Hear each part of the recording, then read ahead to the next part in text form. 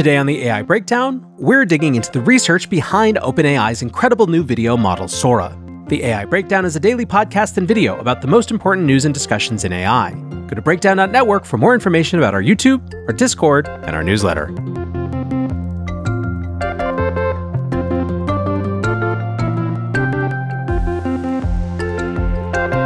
Welcome back to the AI Breakdown. It is now a few days after the launch, or at least announcement, of Sora, the new video model from OpenAI. As you might imagine, the first reaction of the world was utter shock, disbelief. Somehow OpenAI had figured out a way to blow us away once again. A technology which Yann LeCun from Meta, for example, said we just didn't have just days earlier, turned out to be there waiting for us inside OpenAI's research halls. Now, as some people tried to grapple with what it meant for deepfakes to have video this convincing, or how it would change the nature of the entertainment industry, others were trying to tear it down, saying it wasn't that good, or that everyone was being hyperbolic. I would suggest when you see things like that, to double check to make sure that the person's business model isn't being a skeptic. In any case, a few hours after the announcement, OpenAI also dropped their research. So what we're going to do today is to try to go a little bit behind the scenes of what's actually going on underneath the hood. This is pretty dense, and we're going to be going off of a lot of what OpenAI has published, but hopefully this gives you a better sense of the technology itself. You can find this research paper on OpenAI's website. The research is called Video Generation Models as World Simulators. And one of the most important lines of the abstract is this one. Our results suggest that scaling video generation models is a promising path towards building general-purpose simulators of the physical world. In this line, you get a picture into why this matters to OpenAI. It is not just that they are trying to build the best version of any generative AI tool, although on an intermediate scale that certainly is the case. But at the same time, they also see this as the means to an end of getting to AGI. The ability to simulate the physical world is a key capacity in their estimation of AGI, and so in many ways, Sora is actually doing double duty. Let's start with their section, Turning Visual Data into Patches. They write, "We take inspiration from LLMs, which acquire generalist capabilities by training on internet-scale data. The success of the LLM paradigm is enabled in part by the use of tokens that elegantly unify diverse modalities of text, code, math, and various natural languages. In this work, we consider how generative models of visual data can inherit such benefits. Whereas LLMs have text tokens, Sora has visual patches. Patches have previously been shown to be an effective representation for models of visual data. We find that patches are a highly scalable and effective representation for training generative models on diverse types of videos and images. At a high level, we turn videos into patches by first compressing videos into a lower dimensional latent space and subsequently decomposing the representation into space-time patches. Next, they discuss their video compression network. They say this network takes raw video as input and outputs a latent representation that is compressed both temporally and spatially. Sora is trained on and subsequently generates video within this compressed latent space. Continuing, they write, given a compressed input video, we extract a sequence of space-time patches which act as transformer tokens. The scheme works for images too, since images are just videos with a single frame. And as an aside, this is something that people are noticing, that part of the way that they're making Sora may actually influence how they think about image generation in the future as well. Now, an important section is called Scaling Transformers for Video Generation. They write, Sora is a diffusion model. Given input noisy patches and conditioning information like text prompts, it's trained to predict the original clean patches. Importantly, Sora is a diffusion transformer. Transformers have demonstrated remarkable scaling properties across a variety of domains, including language modeling, computer vision, and image generation. In this work, we find that diffusion transformers scale effectively as video models as well. Sample quality improves markedly as training compute increases. This is another area where checking out the YouTube channel and seeing the actual images would be really valuable. They show a video of a Shiba Inu in a blue knitted hat frolicking in the snow, and they show it at a base compute rendering, a 4x compute, and a 16x compute, and the upgrade is dramatic in each case. Then they get into a section that starts to articulate how they've done some things differently than others have. They write, past approaches to image and video generation typically resize, crop, or trim videos to a standard size, e.g. 4-second videos at 256 by 256 resolution. We find that instead, training on data at its native size provides several benefits. One is sampling flexibility. They write Sora can sample widescreen 1920 by 1080p videos, vertical 1080 by 1920 videos, and everything in between. This, they say, lets Sora create content for different devices directly at their native aspect ratios. It also lets us quickly prototype content at lower sizes before generating at full resolution, all with the same model. They also say that they, quote, empirically find that training on videos at their native aspect ratios improves composition and framing. One of the things they noticed is that when they worked with a version of their model that crops all training videos to B-square, which they say is common practice, it had a tendency to generate videos where the subject was only partially in view.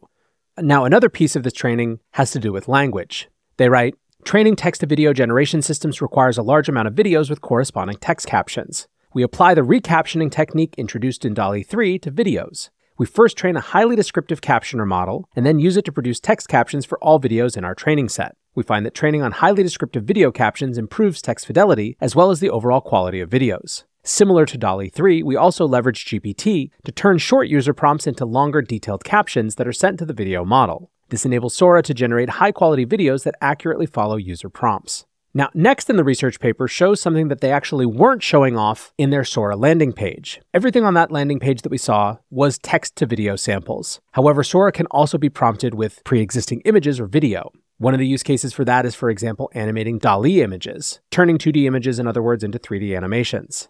Sora also has the capacity to extend other videos that have been generated with AI, which among other things allows them to extend a video both forward and backward to produce an infinite loop. Sora has video-to-video capacity.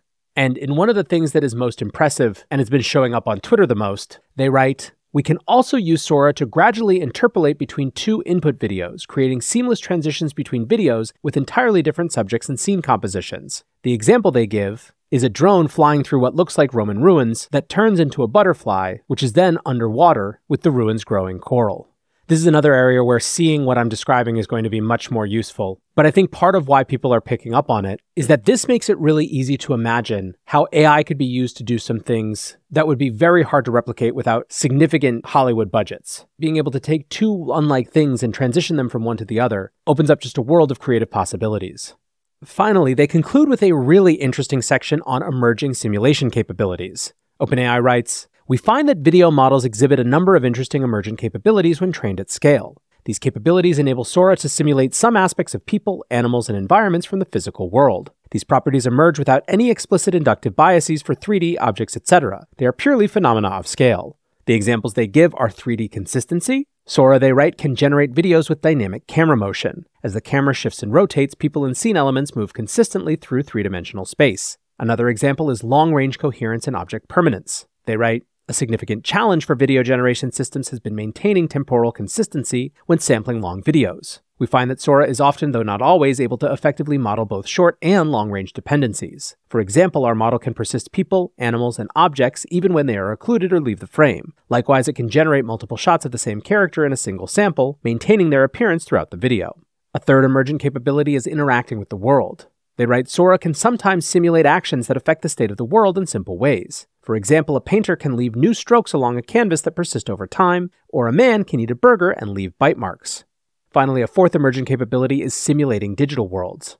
They write, Sora can simultaneously control the player in Minecraft with a basic policy, while also rendering the world and its dynamics in high fidelity. These capabilities can be elicited zero-shot by prompting Sora with captions mentioning Minecraft. Combined, they say, these capabilities suggest that continued scaling of video models is a promising path towards the development of highly capable simulators of the physical and digital world, and the objects, animals, and people that live within them. Now let's go to how some others were trying to simplify some of these concepts. Dan Schipper over at Every wrote a piece called Sora and the Future of Filmmaking.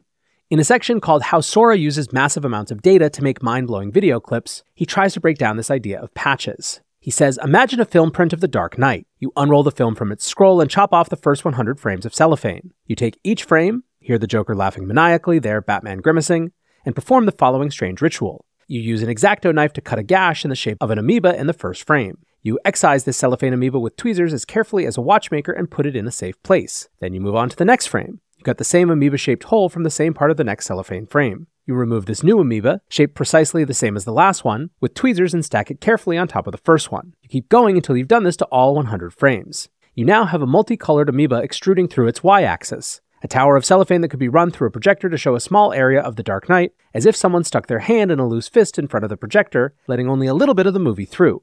This tower is then compressed and turned into what's called a patch, a smear of color changing through time. The patch is the basic unit of Sora in the same way that the token is the basic unit of GPT-4.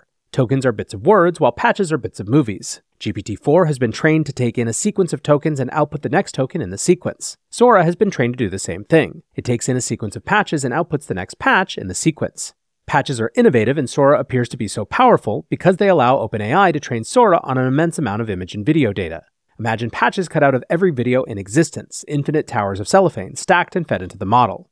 Previous text-to-image approaches required images and videos used in training to all be the same size, which required significant pre-processing to cut videos down to size. But because Sora trains on patches instead of the full frame of the video, it can gobble up any video or image without requiring it to be cut down. As a result, more data can be used for training for a higher quality output. He also says, another big advance with Sora is the architecture. Traditionally, text-to-video models like Runway are diffusion models, while text models like GPT-4 are transformers. Sora is a diffusion transformer, a mashup of the two. Instead of predicting the next piece of text in a sequence, Sora predicts the next patch in a sequence of patches. By using this architecture, OpenAI can throw much more data and compute at training Sora, and the results are stunning.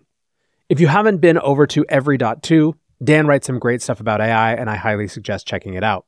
Now, of the people who are talking about the limits of Sora, the most interesting ones are those who are actually zooming out to how they might use it when it becomes available. Martin Nebelong writes, systems like OpenAI's new Sora video model just shows us that anyone can create a pretty video or a beautiful picture using nothing but a text prompt. But if we are to use the technology to create interesting art, thought-provoking cinema, and great games, we need control of the output down to a granular level if that's what our project calls for.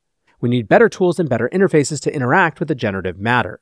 Martin is calling for things like video inpainting, more precise control over specific frames, specific texture and movement, all of which there are lots of people thinking about, and so I anticipate coming to bear as well. But still, everything that I've seen for the last couple days reinforces for me that we really are now once again living in a post-X world, and X this time is not ChatGPT, but Sora. Will it have as big of an impact? It's hard to say. Using text is more universal than using images is more universal than using videos. And so perhaps it won't ultimately be as influential, but I'm not so sure. In the same way that Midjourney and DALL-E 3 are democratizing how people create images and who actually makes them, I'll be interested to see how Sora and other tools like it, as they catch up, do the same for video. Fascinating times, but that is going to do it for this AI Breakdown. Hope you're having a great weekend. Until next time, peace.